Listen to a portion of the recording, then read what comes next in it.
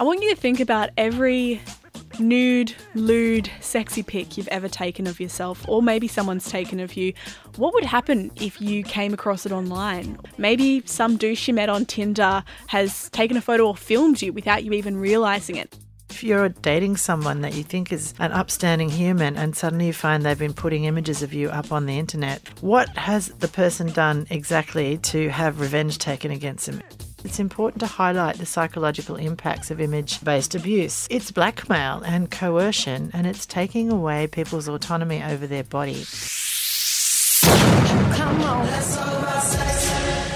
Let's talk about sex, your fortnightly guide to all things relationships, dating, sex. And last week we talked about sending nudes, how to take a good one, how to make sure you were having a fun experience just in time for Valentine's Day between you and whoever you decided to send a nude to. Now, just as fast as we can take a hot picture of ourselves, it can be misused. A recent survey by RMIT showed that around 1 in 5 Australians aged 16 to 45 will experience image-based abuse. This week on Let's Talk About Sex, we're looking at how your images and videos can be misused and what you can do if a picture of yourself has been shared. Tanya Coons joins me. How are you going, Tanya? Good, thanks. Sorry about the coughing there. That's okay. Can we get you a glass of water?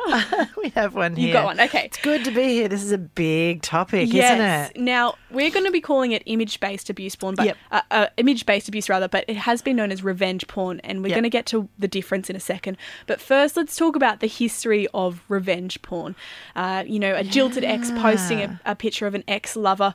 How far back does this go? Ooh, I did a little bit of research on this, and this kind of behaviour has been around for a while now. It's accredited with starting with Hustler magazine in the 1980s. They ran a section in their magazine called Beaver Hunt, where women could send in pictures and information about themselves to be published and for people to read. But it turned out that not all of the women and not all the information submitted was consensual. So some people were... oh, pardon me, I don't know what's going on here. Some people were sending in photos of their ex-girlfriends or people that they were stalking, and the magazine hadn't sort of realised that. So it identified a problem with consent, and it's kind of started from there. And then 2 decades later, we had the sort of realcore pornography came around, where images of ex-girlfriends were distributed through Usenet groups. So this is kind of like a social bro bonding, to be posting pictures to get social kudos. And then the revenge porn sort of came around with Hunter Moore. He put up, his website is Anyone Up, in 2010, and his model, he built his model based on what happened in the Beaver Hunt, sort of non-consensual things. And then we have things like doxing, where you're putting up people's information, like their place of employment, their name, their address, where their family live, how many kids they've got, So there's some real nasty and quite dangerous behaviour there. Yeah, so let's talk about the difference between the term revenge porn and image-based abuse. Right. So I really like the term image-based abuse. Why? Because revenge porn isn't the right term for a lot of these things. What has the person done exactly to have revenge taken against them? If you're dating someone that you think is an upstanding human and suddenly you find they've been putting images of you up on the internet to share with people or because they think it's funny, what have you done there? It's not revengeful. To get the word revenge, Yes. I see what you're saying. So image-based sexual abuse is defined as non-consensual taking, sharing or threats to share nude or sexual images, right? The threats part is important because a lot of people, when they break up, their partners threaten to publish photos of them on the internet and do things like that. That is actually against the law. I want to be really straight about that. So you've got 3 kinds of image-based abuse. You've got non-consensual distribution, sharing, posting, dissemination. You've got making threats to distribute, and then you've got the non-consensual recording, so things like upskirt and down blouse or taking photos of your housemate in the shower. I read a horrific story while I was researching this and just like, oh my goodness, okay. Yeah, and for some of you listening, this might be all too real. I know a lot of people have had experience with people they've met on Tinder with non-consensual photography or recording of when they both have their clothes off. Yeah. So for those who haven't and have not experienced this, what are some of the fallouts that can come from having your nude photos leaked to other people that weren't meant to see them? Some of the major ones, it can affect people. It's a breach of privacy, first and foremost. I mean, none of us wants to have our private information out there, right? I read a horrific story of a young gay guy who was with a lover and they broke up, and his best friend contacted him and he said, gee, my best friend moved away. He never calls me. What's this about? Turns out his ex had put a picture of him doing intimate things with a sex toy. He'd hacked his Facebook and put it up as his profile picture and then changed the password so he couldn't take it down, right? So that's a huge breach of privacy and what you get up to in your own time. Yeah, I think my worst nightmare is like my grandparents seeing anything like that of me. That's it. And we were saying that, if you're going to send a picture of a nude to someone, make sure it's not, something that you wouldn't mind your grandmother seeing or being on the front page of the newspaper. But, future employers are searching social media. And when people have things like this, I had a friend say, yep, I have a friend who's a school teacher who can never be a school principal now because somebody put hateful photos of them around on the internet. What if people are having an affair or sexting on the side? It's been the undoing of many a politician who's sent the odd dick pic or a bit of a cheesy thing to somebody, and then the media have gotten hold of it, and that's the end of what's going on there. So you can lose community standing and position. You can't be the Boy Scout Cub Master if these things have been thrown around. But and on a personal, psychological level, how does it affect you when these private photos of you are shown to people you didn't want to see? That's a really good thing, because people lose their bodily autonomy, and people can experience trauma, humiliation and suicidal thoughts. They're really common impacts.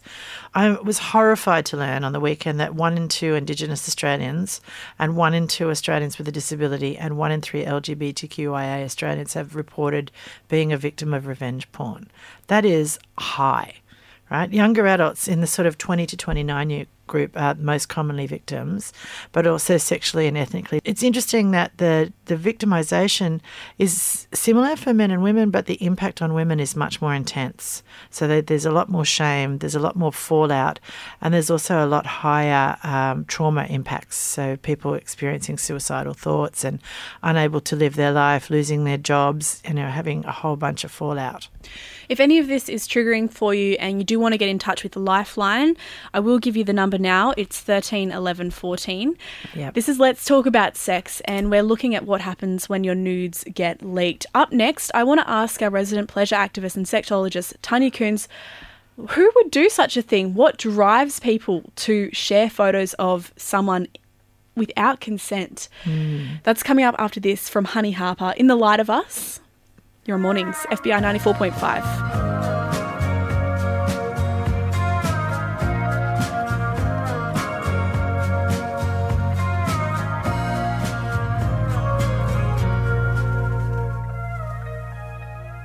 In the Light of Us by Honey Harper on Mornings. Bridie with you on FBI 94.5. Joining me is Tanya Koens, resident sexologist and pleasure activist. Yeah. This is Let's Talk About Sex. And just before that song, we were talking about when your nudes get leaked, the fallout professionally and psychologically. We learnt that ethnically and sexually diverse people are more at risk of having image-based abuse taken out on them. Tanya, what would drive someone to share a photo of someone else naked without their consent? What's going on in the minds of these people who take out revenge porn? I think a lot of it is, sometimes people like to brag about lovers or share images, and we'll come to that in a second. But I think a lot of it's about psychological and sexual abuse. It's shaming, it's coercing, it's about power. And it's abusive. It is the behaviour of domestic violence, definitely. So I think we need to sort of look at some of the motivations of people. Some of it is because there's a relationship breakdown, so people might be feeling bitter or they want to assert some power and control over someone who's broken up with them. Some of it is around people wanting social status, like sharing in groups and wanting to get the high fives. Bragging to the guys like, oh, look who I slept with on the weekend. Yep, there's a lot of that, and they just seem to disregard the impact of that on the victims. There's the boastfulness and entertainment. So that's the like, hey, look, this is who I did on the weekend. Sometimes people sending unsolicited pictures of them having sex with other people. It's really kind of odd. And then there's the sort of deviant sexual gratification. So that might be like child porn, or it might be things like upskirting or down blousing. Right. So children obviously not able to give consent. No. And it's against the law. And right? it's against the law. Yeah, absolutely. So, and also there's no consent if you've taken upskirts or down blouses or photos of people non-consensually, people standing in crowds, that sort of stuff. You're not allowed to do that. Yeah. So, some people just, they don't get that. I want to ask you about some of the more subtle ways that we might not even realise that we are breaching someone's privacy when we send show a photo of them to someone else. Yeah, such a good question. You know, like showing pictures that you've been sent without the consent of the other person isn't okay. And I reckon most of us have done it. You know, it's like, oh, look at this hot babe that I'm dating, or look at this dude, you know, or look at this funny picture, bah, ha, ha, ha. Yeah. Right? But it's prevalent, but you need to think about it in terms of, would you like a picture of yourself passed around your friends' mates at the pub, at school, or at work? You know, that's definitely one. I know I'm always now with social media, is it okay if I put this picture up on social media? And also, is it okay if I tag you? Because sometimes people don't want to be seen on social media. They certainly don't want to be seen in compromising positions. But even when you think that, you know, maybe some people are out at Mardi Gras events wearing skimpy costumes, don't tag your mates unless it's okay. I think really having a look at that and reposting. I also think that for most perpetrators of image-based sexual abuse, they don't understand. They're not troubled, and they think a lot of this is normative in the context of like male bonding or peer-to-peer competition and identification. And when they've been gotten in trouble about it, or police have investigated, they've not been concerned about the victims, more that they have to go through an investigation and might get fined or told off. What about you? Have you ever had a photo of yourself come to light that you shared with someone in privacy, and someone's been like, hey, this is a photo that's getting around of you. You should know about this. Please get in touch. We'd love to hear from you. You can text in on 0409 945 945. Anna in Marrickville, you had something happen to you where you were sent a video of somebody else. Yeah, that's correct. So basically, I met this guy on Bumble, and we decided to go on a date. And like in the beginning, it was like all fine, you know, but I started noticing that he was like lying about a bunch of stuff, like his age. He said that he worked as a sex therapist. Oh, dear. I found hard to believe. Yeah, I don't know. I just didn't buy it really. And I just felt something was really off. And he basically tried to get me home that night. And I was like, no, let's meet up some other time and let's see what happens. You know? So what did he send you? So what happened, like before he sent me this, he suggested that we'd go on a second date. And I was like, yeah, sure, you know. And he said that he had 2 surprises for me. And I was like, so what's that? And he said, like, the first surprise is that I have a massage gun. And the second a massage gun. A massage gun. And the second surprise was that I was allowed to use it on him after a long, hard day at work. And I was just like, ew, this is disgusting. Like, clearly he's just a pig. So I just told him, like, you're canceled. Like, that's Excellent. It. Yeah, because I was like, I just don't want to see him.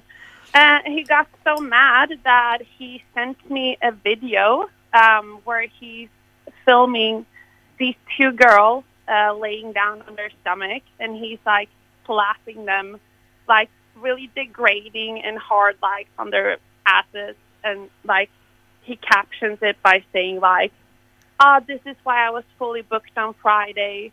I already had too much Swedish on my plate tonight.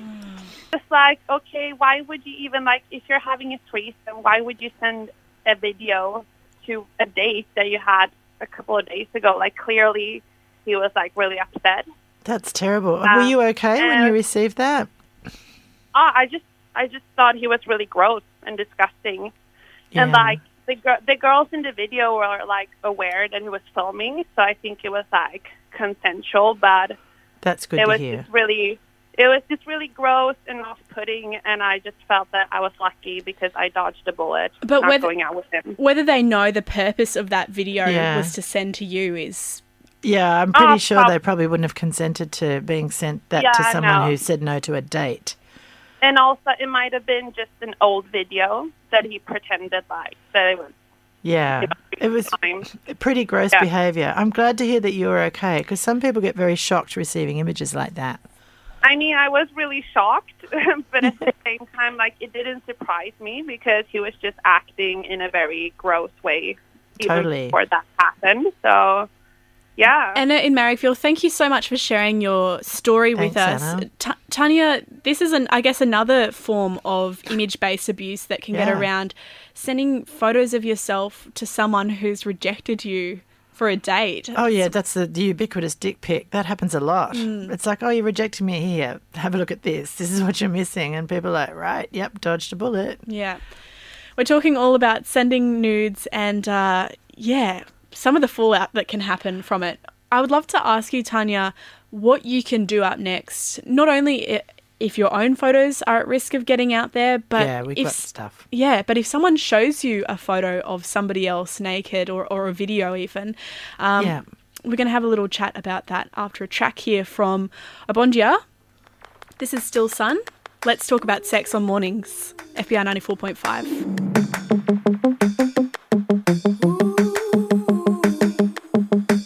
Up like sun, down like sun, still sun. Up like sun, down like sun, still sun. Tanya Coons with me for Let's Talk About Sex, our resident pleasure activist and sexologist. We're looking at what happens when your nudes get leaked or you get sent a photo of somebody else's body. Now, let's start with talking about education here. What are the ways we can educate people a bit better regarding the exchange of pictures, the digital exchange of pictures and image sharing abuse? Yeah, I think it's really worth teaching folks to think twice before sending. There's absolutely nothing wrong with sending or sharing pictures of your body with lovers and friends and, heck, even strangers if you want to. But you need to think about where these images may end up.